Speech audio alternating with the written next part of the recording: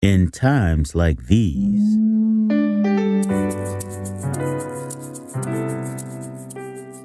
Second Timothy 3 verse 1 says, "In the last days perilous times shall come." One hymn writer named Ruth Kay in 1943 wrote this hymn entitled, "In Times Like These."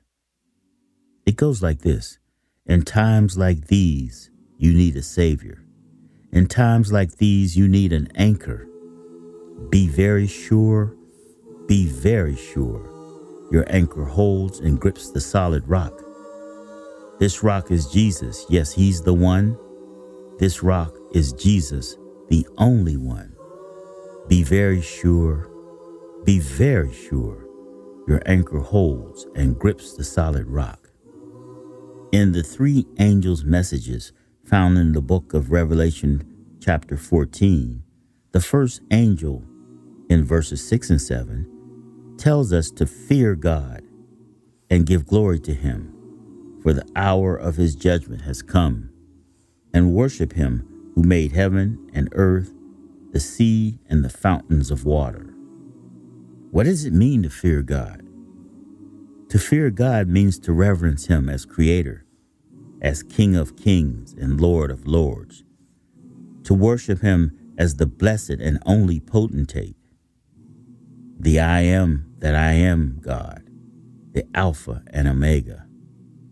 Deuteronomy 6:2 instructs us to fear the Lord your God, to keep all his statutes and his commandments, you and your sons and your sons' sons, all the days of your life.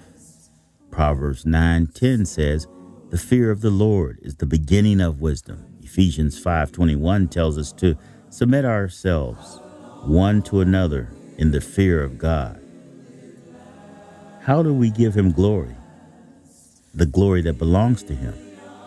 Well, we give him glory by understanding and knowing that he is the great I am and the creator of all things.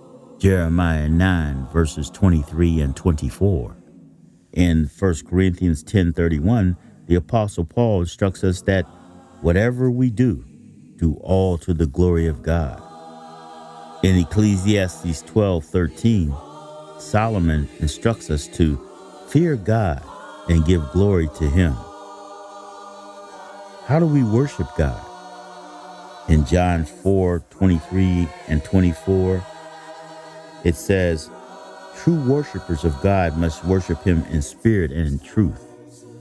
Ephesians 5:19 and 20 and Colossians 3:16 says, we should worship God with psalms, with singing, with hymns of praise.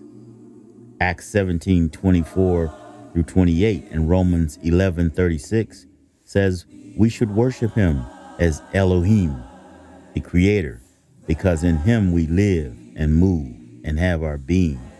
And because all things are of him, through him, and to him.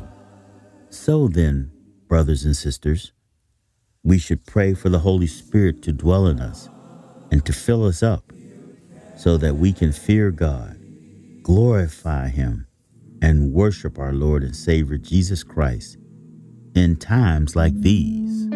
For information on this and other topics, please contact us at llhinc@gmail.com. That's llhinc@gmail.com. This is Fred Murphy from Lifelong Health in Atlanta, Georgia, saying bye for now and be blessed. My God loves all of the children.